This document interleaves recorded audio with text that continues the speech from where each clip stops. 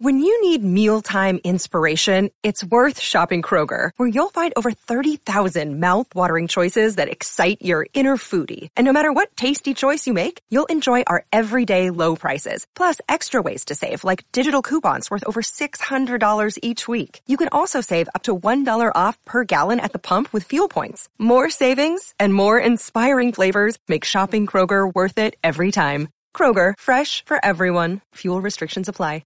That Bulls series, we almost are past the Showtime era, okay, from that standpoint. So if I had our Showtime guys, all right, in our system that we knew how to cover each other's back, we played position. We took away a person's sweet spot and made them start 3 to 5 feet out further than they wanted to. And by the time they made the move to get to where they wanted to be, then help was always going to be there, and everybody was rotating on, as we call, on a string at that time. And so it was a little bit different, okay, with that 90 team. I am so ready. I stayed up all night for this one.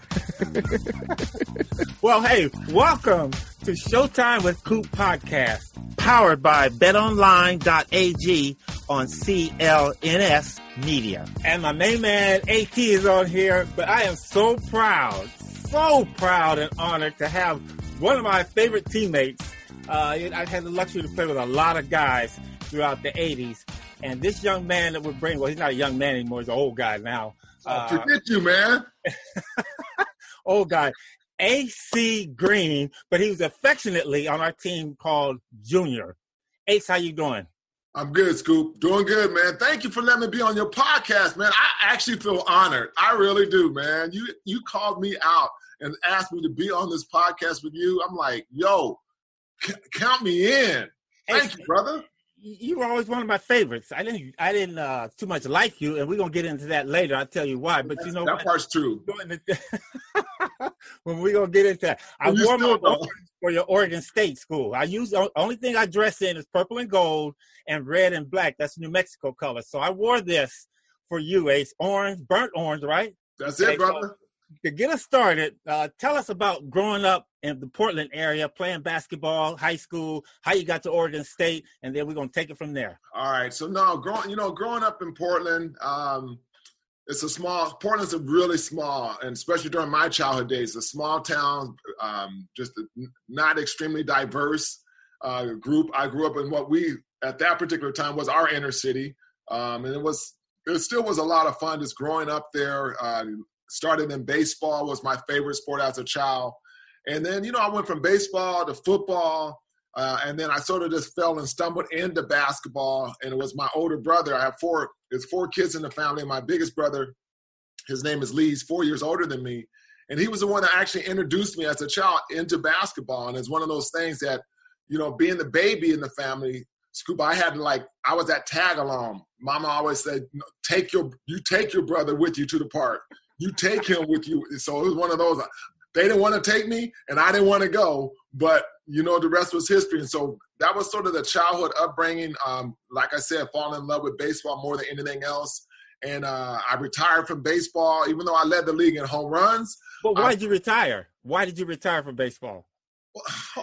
Well, okay, I'll tell you why I retired. I led the league in home runs. Okay. All right. I was an all-star pretty much most of the years in Little League, of course. And I played every position that you can play. And so I was always one of the top kids. But I realized at the age of 12, I also led the league in getting hit by the ball. That's why I quit, Ace. I got hit in the leg with a little pot water. That hurt, man. That was it, man. So I told my coach, we had a coach to player chat in the locker in the dugout. And it was our last game of the year. And I remember like yesterday. And he says, I said, Mr. Robinson, I said, I can't wait. This is exciting. I said, I'm sad that this is the last game. I said, but I'm excited for next year because we get to go and we're going to go and do it again. We're going to do so good, at our next level. And he says, yeah, it was called Pony League at that time. And he says, yeah, you are going to do great in Pony. And I'm like, my eyes got big. I'm like, well, what are you saying? He's like, well, I'm going to stay here in Little League. And the next thing you know, I realized that I was going to be going on my own. I said, I'm done. I led the league and getting hit, and I'm not going to have my favorite coach. I'm out of here. Next thing you know, it ended up only being basketball in my life at that time, and that just got me into high school, at Benson High School there, and then I went on to Oregon State. And at the time, when I got out of high school, I remember my senior year, I went to go watch Oregon State during my recruiting time. They said, well, come on down, watch one of our games. Oregon State, the number one ranked team in the country at that time. Yes, in the country, not just the state, the country, because I know you don't like that. I believe you. Okay, go ahead. And so who do we play that particular weekend? B. Scott. Beezer at Arizona State. They come into town with Sam Nifius, with Slam and Sam, and Kurt Nifius. Yes, okay, and the other scoring guard, Paul Williams, was also part of that crew. They came in and waxed Oregon State, just like so. I was like, Ace, was Fat Lever on that team? And Fat, yes, yeah. Thank you, yes, and Fat. And it's like. And I'm like, oh my gosh! As we know, all of them went into the league, starting, first round draft picks, and so it was one of those things. That's how I sort of got started in basketball. And next thing you know, college, and then I ended up with. I was having at my senior year in college, for the last 3 or 4 months, I would say that I remember distinctly.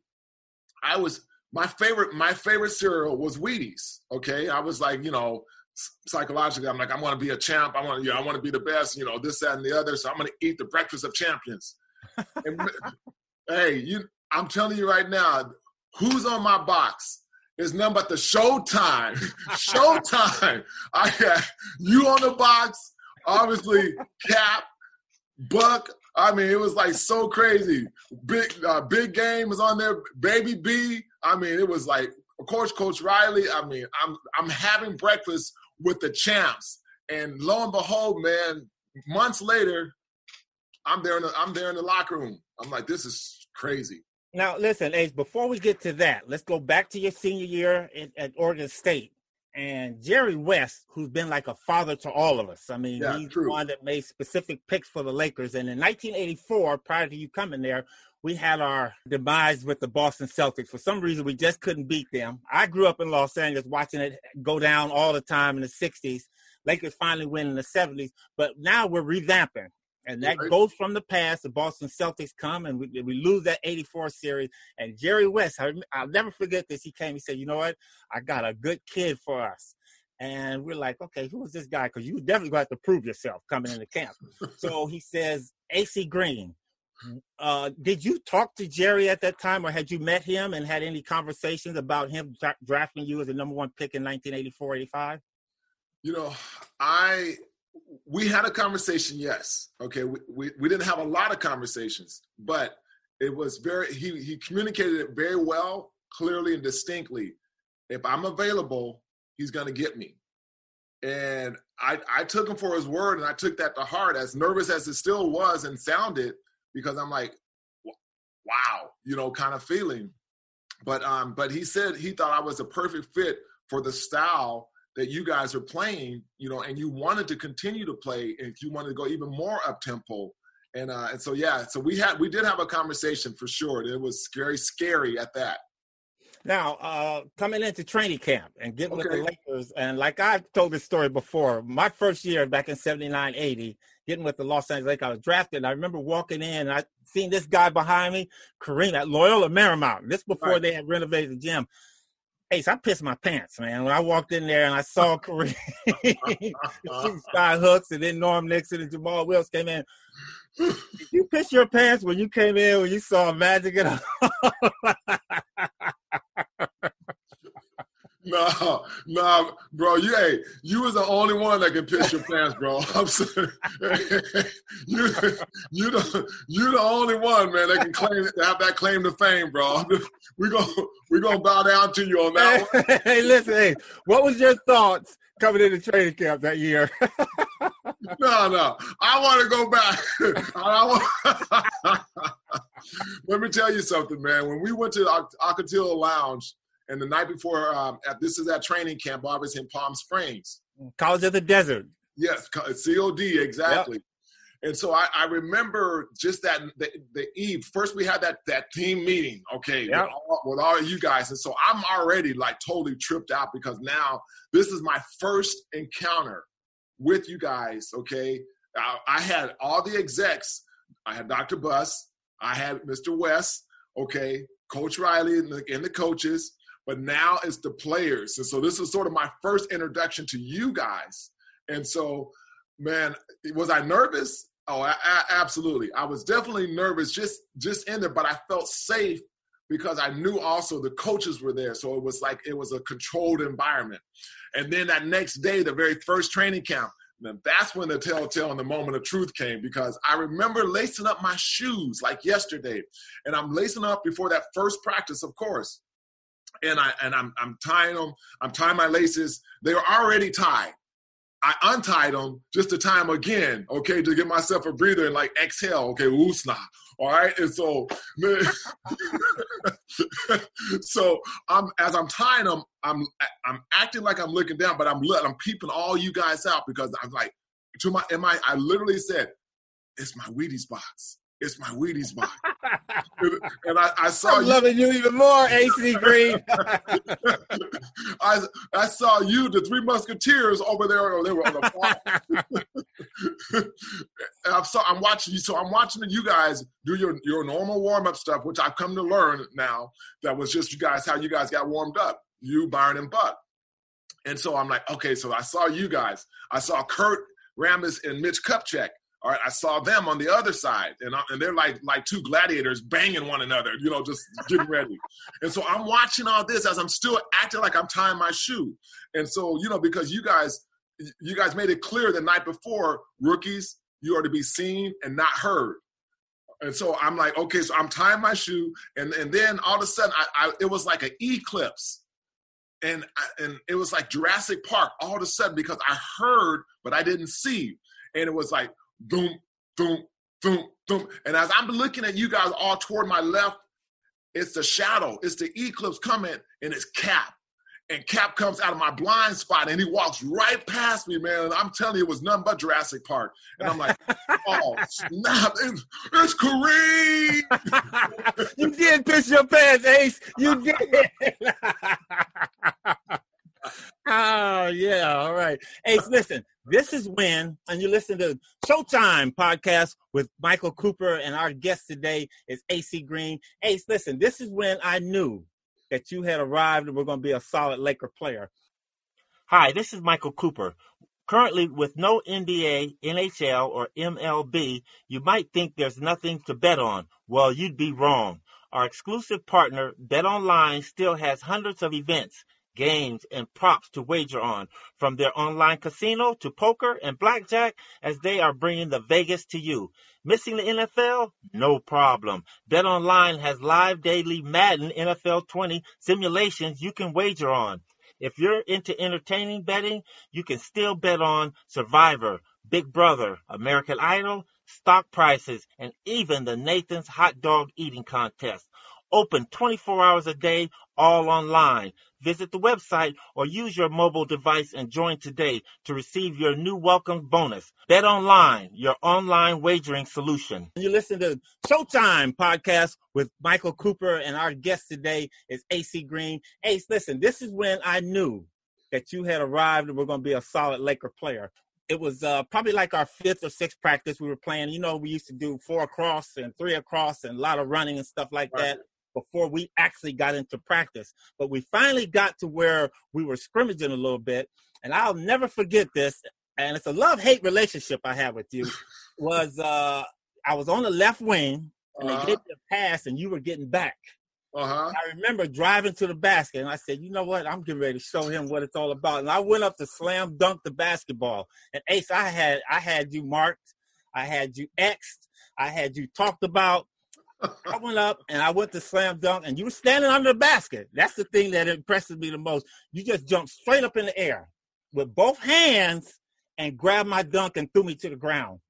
And the thing I hate about that is that you didn't walk over me or say anything to me. You just looked down and go, Coop, let me help you up. I hated that. That's when I knew that you were going to be a significant part of what we wanted to finish accomplishing. And then again, we go on that next season with you being part of that team, and we defeat the Boston Celtics. What memories do you have about that training camp other than Kareem walking by you and you doing the number one on your pants, but again, in that practice? No, hey, let me tell you, I will give you one distinct moment, another distinct moment I had actually. So as you said, as we went through our scrimmaging time, okay, and this was when, for me, this is when I felt I arrived. Okay, this was like our second or third day of training camp, and I remember two things happened. One, I made a post move, okay, and it was I basically came across and I did a drop step, and Cap was guarding me, and so I did a spin drop step, and I wound up getting a layup, Coop. A layup 2 feet from the basket, all right? But I scored, and Kareem was right by me. And so I felt like I scored on Kareem Abdul-Jabbar. So I'm like, oh, my gosh, I scored on Cap. Now, of course, all that's on the internal. No one knew what I was really thinking. That's the first one. The second one, it happened during our 5-on-5.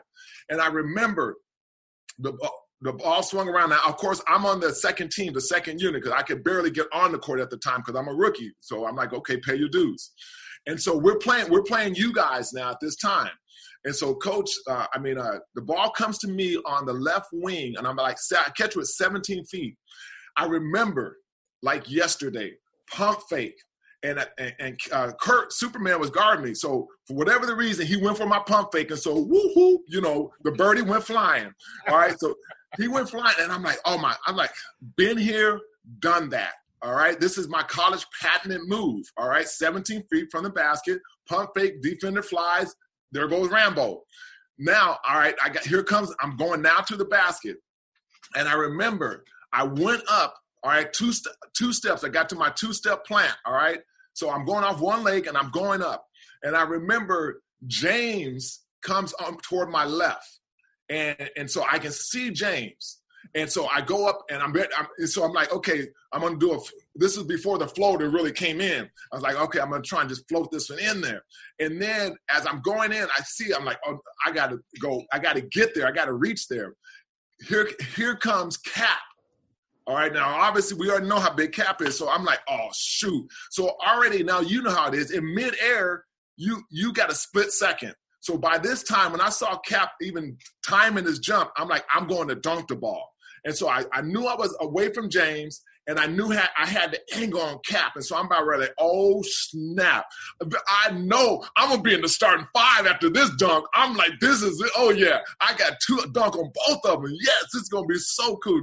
And I go, and I left, my arm goes all the way back. It's all the way back in New York. And I'm coming from way back there. And and next thing you know, man, I'm serious. From James is about right here. And the ball, I'm bringing it. James is here. Cap is about right here. And so as I'm coming just now over out of nowhere, didn't even know where, but unfortunately, this dude knew how to time stuff. Here comes that Michael Cooper, last hand. Oh, payback, baby. It comes right here, and let me tell you something. It was boom with the ball, body, ground. That's all I remember. I love it. Okay, you know what? I'm a senior citizen now, so my memory comes and goes. But I'm glad you brought that to my memory, because now I don't feel bad about you blocking my shot. I got you back.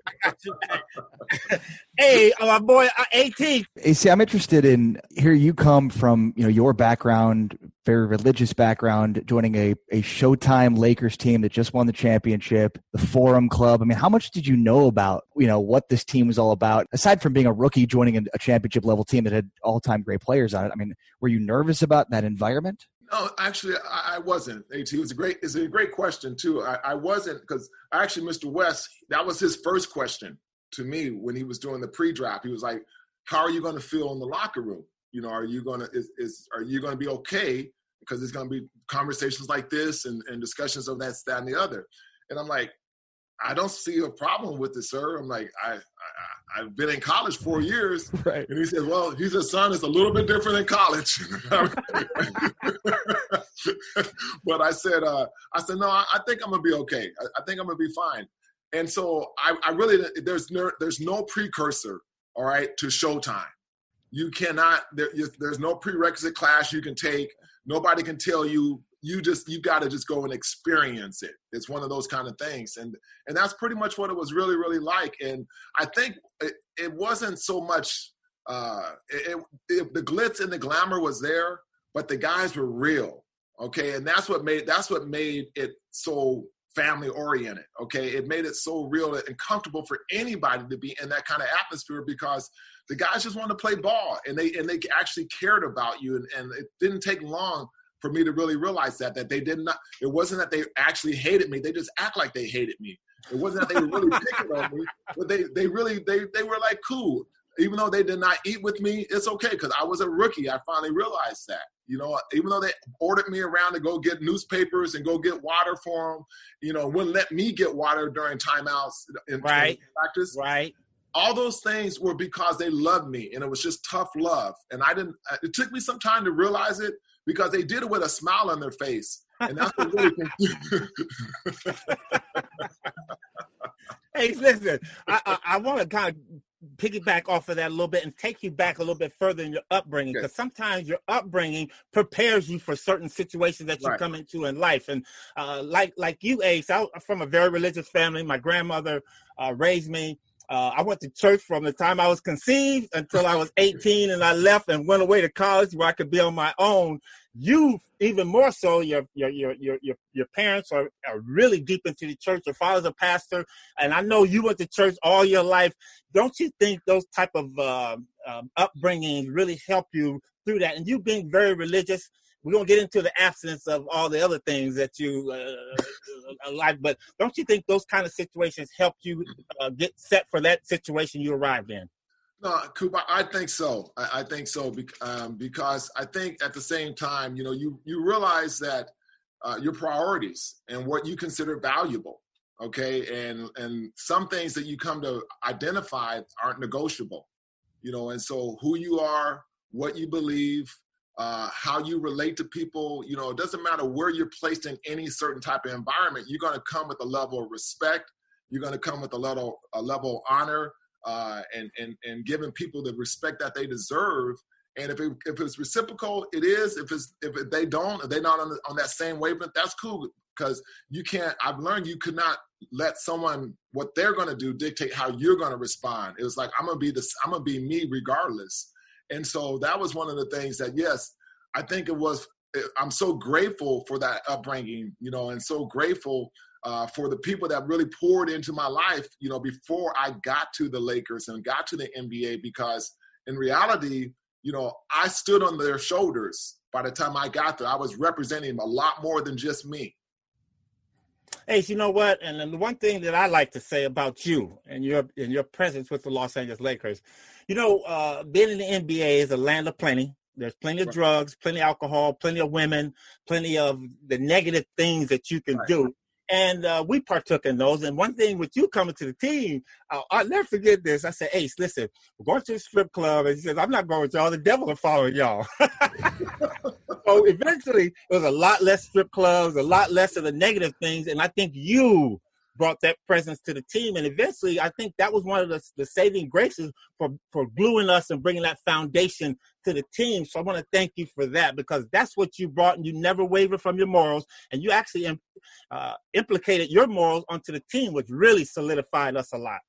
No, I appreciate that, Scoop. I do. And in reality, that's really the way it should be. You don't have to be preachy and it's only your way or the highway. You got to still be adaptable. You got to be relatable. And I think what won me over in the sense was just the fact that, how real you guys were. I mean, we went to dinner, we went to movies, we went bowling, we knew each other's kids' names, we had family picnics. It was just that family atmosphere, man, that it became so real and bigger than basketball. And so that was the thing that just really, I mean, I was blown away more by that than I was by just the actual Showtime in the game itself. AT had never bowled until this guy came on the team. That was one of my outings. Let's go bowling. What are you talking about, Ace? But this guy was a changer, man. I love AC Green to death. Ace, what's the best book that you've read other than the Bible? What's the best book that you've read that you really enjoyed in, let's say, the last 15, 20 years? I think one Stephen Covey's, From Good to Great is probably one that I can think of. And I think, Scoop, I think it's really because it's one that it allows you, it makes you think, okay, and not settle at the same time. Because good can be so, you can grab a hold of good in whatever area, industry that you are seeking after it. It can be in a relationship, it can be just in your business, it can be at school in your grades, it can be whatever you want to put that it factor as, but good can be something that's really attainable and accessible. But also it is the enemy of greatness. And so I'm like, let's go for greatness. That's what you guys taught me. Let's be great. Fame could come in a moment, but greatness comes with longevity. And that's what I learned so much from you guys, and just teaching me coming in to a system that was really obviously great. I mean, a decade of it. It wasn't just like, a one-hit wonder. You got to the finals one year. You're like, oh, yeah, But it was like a decade of greatness. And then it was just that level of professionalism. And so that's what I think that one book would be. It'll be the Stephen Covey's Good to Great. Ace, the reason I asked you that, because, again, as a young person, and again, I'm from Pasadena, California, didn't have a lot of money to go anywhere. So reading was my escape to go to different lands and different countries and kind of like experience things. So I always tell kids that reading is fundamental. But Right. Reading is very important because it can take you somewhere. Sometimes when your situations at home are bad, it can take you out of those type of situations, okay? Now, what I want to do is get into what I call Coop's lightning round. I'm going to ask you, I'll give you 5 names, and you just have to just tell me a little bit about them, okay? You don't have to spend a lot of time, but just give me a couple of words about them. Karl Malone. A fierce competitor, extremely strong, and actually a really fun dude. Our Lord and Savior, Jesus Christ. The bomb of the bombs, steady as a rock, and just someone that is forever faithful. Adrian Dantley. High socks. That's mine, Ace. You ain't supposed to use that. All right. Oh, I got more. Okay. A slow motion mechanical delivery. John Sally. I'll give you one, a fool. Okay, go ahead off of that. Mr. Humor. Okay. It's just a hilarious dude, always wisecracking, but a fun and a good teammate. Pat Riley. Someone I'm forever grateful for to have met, to have taught me, and to spend time with me, and definitely a father figure, and I'm always indebted to. Okay, I'm gonna go a little bit beyond. Right. Kevin McHale. Kevin McHale, another fierce competitor, loved to take the challenge to try and guard him because he was so good. And I learned. So I call him a good teacher because I learned a lot from him. Jerry West. The ultimate of the ultimates. Someone who believed in me, someone who saw talent that I didn't know I possessed myself. And someone who gave me an unbelievable amount of confidence because he thought that highly of me and I would say used a draft pick for me. I was going to say waste one, but he used a draft pick for me. He didn't waste one. He got a good one there. Last but not least, we lost one of the greatest Laker players in our family, Kobe Bryant. a heck of a teammate. Actually a fun dude to be around when you got a chance to know him. And ultimately, to me, was just a wonderful family dude. I mean, loved just his being around his family, raising his kids, and that became his ultimate. So he's much props to. Yeah, gonna be truly missed. Okay, Ace, got a couple more bones to pick with you, and this next one is very, very serious and dear to my heart. 1984, 85. Look, man, I didn't tell that dude to do that. Never heard it yet. 1985, 86, we are going and we're playing the New York Knicks. And at that time, Ace, I had the most consecutive games played. I was like at 560-something games straight. And I was very proud of that, And you were up and coming. You were the same type of player playing, but you were probably like at 300 from me.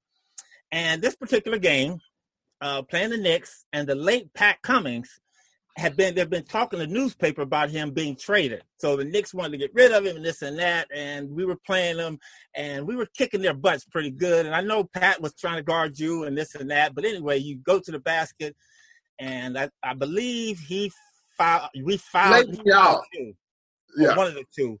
But he turned around, and during that scuffle, he turned around and he slapped you, or he swung at you. And I don't know if he hit you because he swung over my head and you were behind me. And when I turned around, you were laughing. And I says, okay, I know what that laugh's about, because AC being real religious, it's like somebody hit your cheek, you turn and you let him hit the other cheek. Well, I wasn't about to let that happen, because I was there to protect you. And I went at Pat Cummings, and I took it, and both of us flipped over that front row. And at the forum, we hurt this old man, hurt his leg. But we were fighting, and anyway, the skirmish ends. I get a technical, and I go out of the game, and Mr. Stern sends me a note and says, Michael Cooper, you can't play in the next game. And that broke my streak. And I was mad at you because you went on to be the Iron Man. That's your handle right here. You played 1,192 straight games after that. And I like to say, you know what? I might have broke mine, but I definitely kept AC Green's intact. And I'm mad at you about that. But how does that feel to play that many consecutive games through pain, through not feeling well, through just the whole thing? For me at that time, it was a record that I really held close to my heart, because I always wanted to know. I wasn't a great player coming out of college, but I just knew that I came to work every single day. And now with you setting that record right there, probably won't be beaten by anybody. But how did you feel about that? 1,192 straight consecutive games, Ace. That's damn good. Well, you thank you, Scoop. Thank you. I mean, I really do want to go back to the fight part, because that was so you to protect your teammates. Because like you said, the late Pat Cummings, he was ready to do something. That's for sure. He had a little grudge going into that game. So, but thank you. Most importantly, thank you for always having my back. Thank you for running through me many a times to get to somebody else. But it was that mentality, and more importantly, that mindset, okay, that I noticed that really helped develop the Iron Man, okay, because it was one of those things that you were relentless, okay, and everything, the attributes you just listed, you were relentless, you were committed, you're dedicated to no end. Every summer, you always tell me, we always had that summer challenge to one another, who's going to come back and run the longest on the treadmill. And so then I leave and go to Oregon. And only thing I'm thinking about, Coop going to try and beat. He's going to try. Hey, you know what? Hold on, Ace. I'll interrupt you. That was some serious stuff there, man. We used to really compete. This guy could run forever on that treadmill with that thing stuck in his mouth. I'm sorry, Ace. No, you're right, though.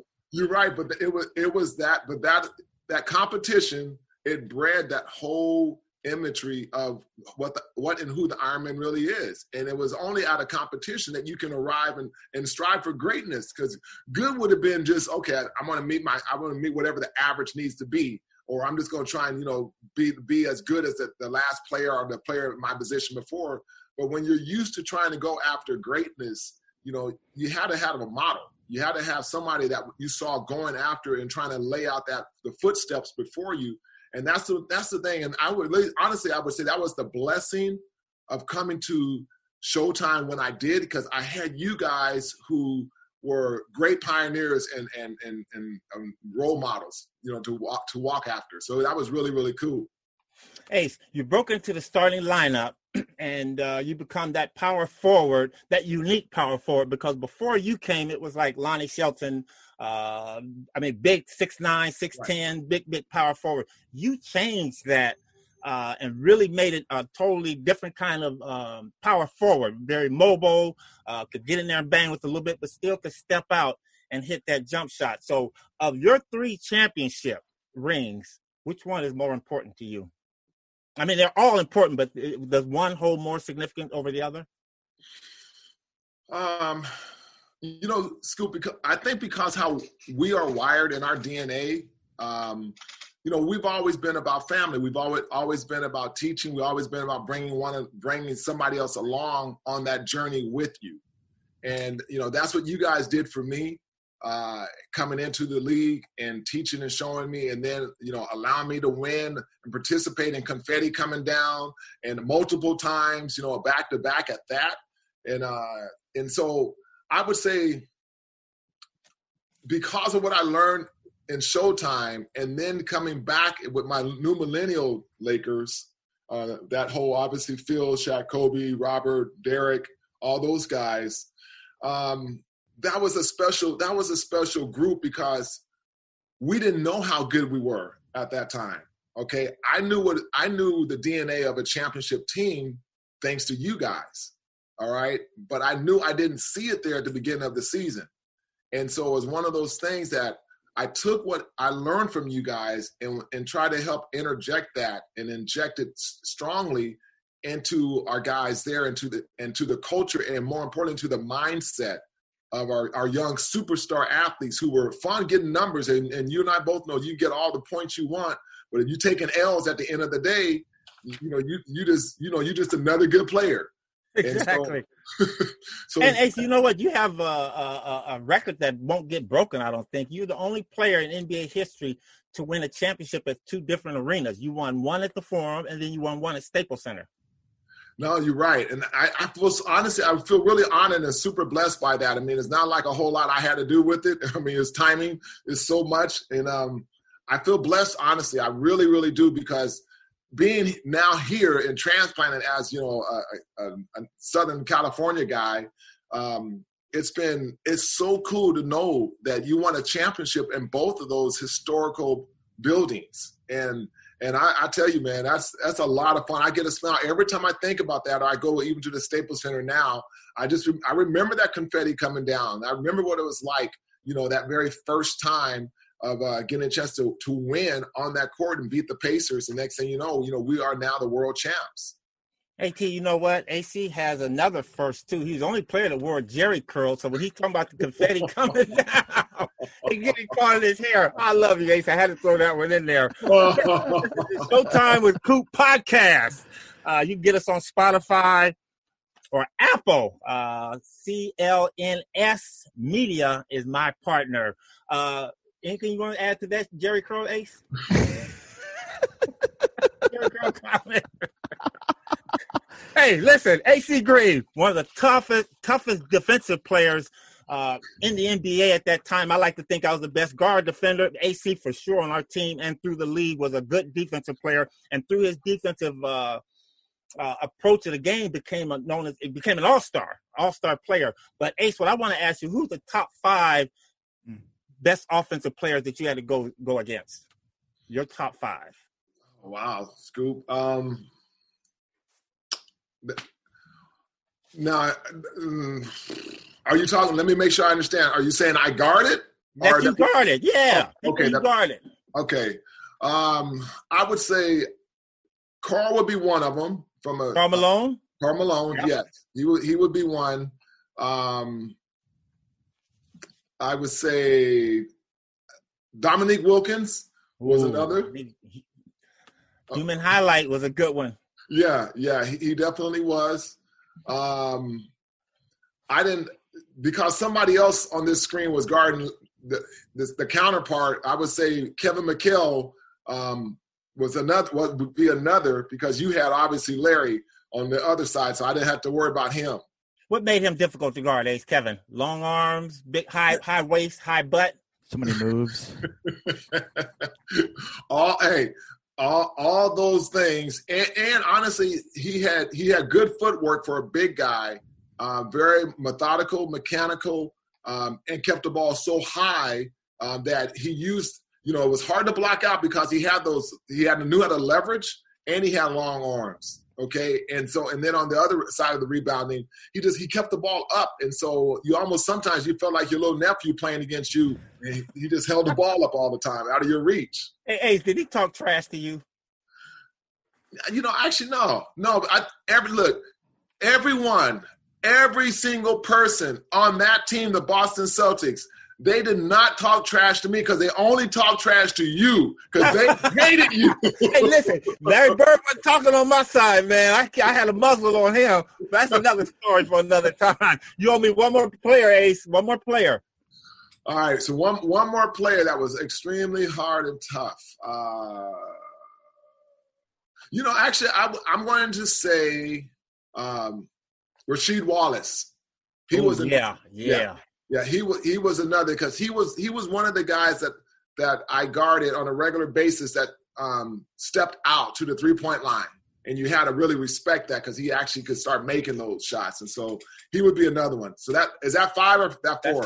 That's 5 good ones too, Ace. Yeah. All right. So I had an honorable mention of Chris Webber's, but he's on my honorable mention list. Okay, we can throw him on there. What made Chris so hard to guard?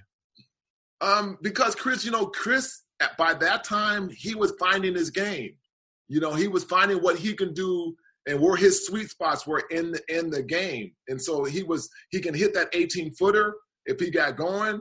And so now you got to, worry about that. And then always down low, he had little up and unders, little herky-jerky type moves. He wasn't going to overpower you, but he just had a little combination of inside out, and that made it a little bit tough. We talking to the Iron Man, AC Green, averaged 9.6 a game, 7 rebounds a game, only passed the ball for average 1.1 assists, so he wasn't passing much, and he averaged 28 minutes through them great Showtime eras. You listen to Insightful BS by Legends. That's what this is, Ace. Insightful BS. Like that. Okay. I'm curious, Coop. Go ahead, AT. So you obviously have the distinction of losing twice to the MJ's Bulls, both with the Lakers and the Suns. So are you watching? And I grew up in Chicago, AC, so I had to throw that in there. But are you watching The Last Dance? And I mean, what's kind of your perspective on Jordan and that team in that era? AT, it's an awesome question, and I feel like I'm so analog and we're so digital right now. Mm-hmm. Okay. And what I mean by that is I think I might be the only person that's not watching The Last Dance. No, right? I'm the other one. I don't watch it. I'm recording it, but I haven't watched one thing. So all right. So at least I got good company now again. All right. Because I haven't seen one episode and really hadn't, I haven't even recorded, so I can't even say that. I was going to say, well, I can at least go back and try and watch it, but I haven't actually tried to record it. And it's not like it's just not something I'm interested in seeing. If I'm home, I'll watch it, sure. But it just hasn't been one of those things. But I've heard so many just interesting perspectives and narratives about it, okay, I'm now intrigued to see what is all this about? Like, what are they really showing? What are they really talking about inside of this thing? So that's my answer to your question. But you lived it, so just give me your thoughts and experiences in that perspective and, in the finals, playing against Jordan, both with the Lakers and the Suns and kind of that, because that's the passing of the torch in some ways from the 80s NBA with the Showtime and the Celtics then to MJ's Bulls.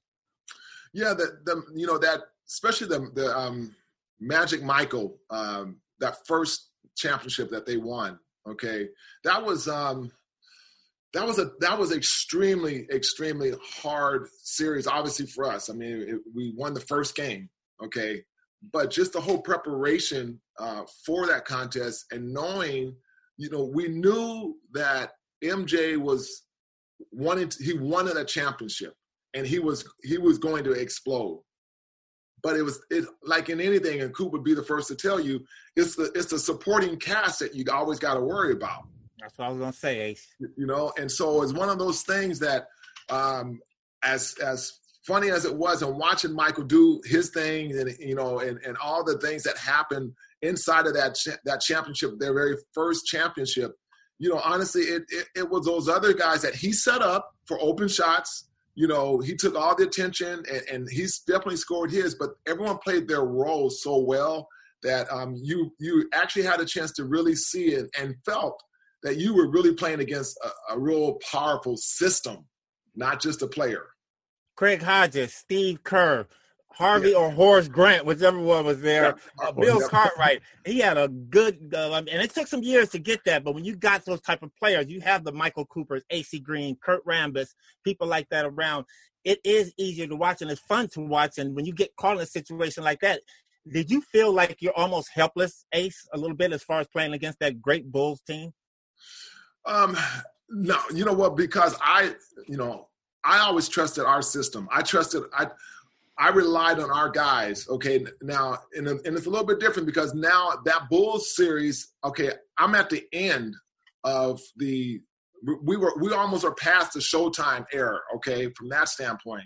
So if I had our Showtime guys, all right, in our system that we knew how to cover each other's back. We played position. We took away a person's sweet spot and made them start 3 to 5 feet out further than they wanted to. And by the time they made the move to get to where they wanted to be, then help was always going to be there. And everybody was rotating on, as we call, on a string at that time. And so it was a little bit different, okay, with that 90 team, okay, 90 series. And so it wasn't helpless, but I felt the difference. And I'm sure Magic felt the difference, also. And I think Baby B was on that team also that particular year, and James. That's the joy of a decade of basketball. You had the Lakers in 2010 doing the things that they did, but that's the fun part. And sometimes it's kind of hurtful when you're on that end where the change is being made and you're getting beat, but it's also something that makes you really cherish the moments that we went through as a certain group. Ace, with the COVID-19 hitting us so hard and the NBA being shut down, and they're starting now to talk about, the players had a secret meeting, I think, Chris Paul, LeBron, a couple of other players, Steph Curry, today talking about possibly, would it be possible to open up? What are your thoughts on what's going on right now with the NBA? Obviously, health is most important. Okay, I think we all agree to that. We don't need to have as a spectator to watch another basketball game or any sporting contest. Now, those who are in that situation where that's your livelihood, you have a different perspective about it. Mm-hmm. And if we can find a way that we can bring the both scenarios together, where we can bring that sport back, okay, and keep it healthy, then I'm all for it 100%. And I think it seems like the only controllable environment might be, hey, find a healthy location, keep the fans away, let the players play, and everybody watch. Because that's pretty much the only way that you're almost going to try and really control the narrative as much as you can. Obviously, first testing all the players to make sure they're all good, and anybody else that would be in that arena. But keep it controlled and keep everybody together, isolated. What if the NBA aren't able to crown a champion? This will be the first time in NBA history. What are your thoughts on that? I think it's okay. Because I remember the strike year, okay, of '99, and I remember we played. It was a 50-game season, and so I remember playing that short, abbreviated season, and I felt San Antonio won that year, And I still feel like they were the champs. I mean, the rules changed. The narrative was out a little bit different, but everybody had still a level playing field. I mean, this is very unprecedented time, okay? And we just have to accept that and realize that and really recognize the fact that, you know what, it's jacked up for everyone, and nobody asked for this to happen. And so if it's across the board that it's just not the best thing for everybody involved, then it's cool. We just don't get a champ this year. And it's sad to say, because we feel the Lakers are going to probably win that thing. The Lakers are going to win. What are you talking about? We feel the Lakers are going to win, man. You got to say that with some moxie, Ace. The Lakers were going to win a championship this year, but I agree with you on that. Last two questions, Ace. I know you're here in California a lot. Do you still stay in touch? I know you got your foundation in Portland in the community. Do you still stay in touch there? Yeah. No, the foundation, the AC Green Foundation, you can see everything at acgreen.com, the 34 years that we've been out. And it's been a lot of fun, Scoop, it has. And I just announced, made our announcement that for the first time in those 34 years, will not be having our summer programs that will be going on for the reasons, and we're talking about the COVID-19. So the soccer, football, baseball, basketball clinics that I would normally run, the free camps throughout the 3 different states that we were operating in, the 1,500 kids inside of Arizona, all our Native American reach there. Inside of LA, we had our Pasadena location, our LA location, our Orange County, Santa Ana location. Hey, you didn't ask me to come out to Pasadena. You can't just come there. I'm like the mayor in Pasadena. Well, they made it very clear. They made it very clear that, where's Coop? I'm so tired of hearing those kids ask me, where's Coop? Like, are you kidding? Man. So, yeah, but we're getting that, so I told him, I said, look, we can't do it the way we like to do it normally, but what we're doing now, we're going more digital, and so I'm going more into esports now and providing the opportunity of enjoyment for the kids through an esports platform. And that's what I was going to ask you next. Business-wise, what do you got going on? From a business side, in the esports, I'm trying to help kids get more and learn more about the gaming aspect itself. They love it. They're always obviously into it, but there's a lot more to it. And so I'm looking forward to continue building a brand within the Saponic.com, and people can find out more about sort of what that really is. And outside of that, you are constantly now, I think I'm Mr. Zoom. Okay. Ace, thank you so much, because Ace has been on Insightful BS by the Lakers. Thank you, man. It's been a true pleasure, man. And I hope to have you back sometime in the near future. Stay safe. Any last words you got to say to us? Yeah, I know you're going to now give me some food, right? I know you can't take me to a restaurant, but you can at least send that takeout order to me now, right? I got you covered. Chester Junior, what else we call you? Panda Hands, AC Green. Love you, man. You take care, Ace. Love y'all too, man. Appreciate it.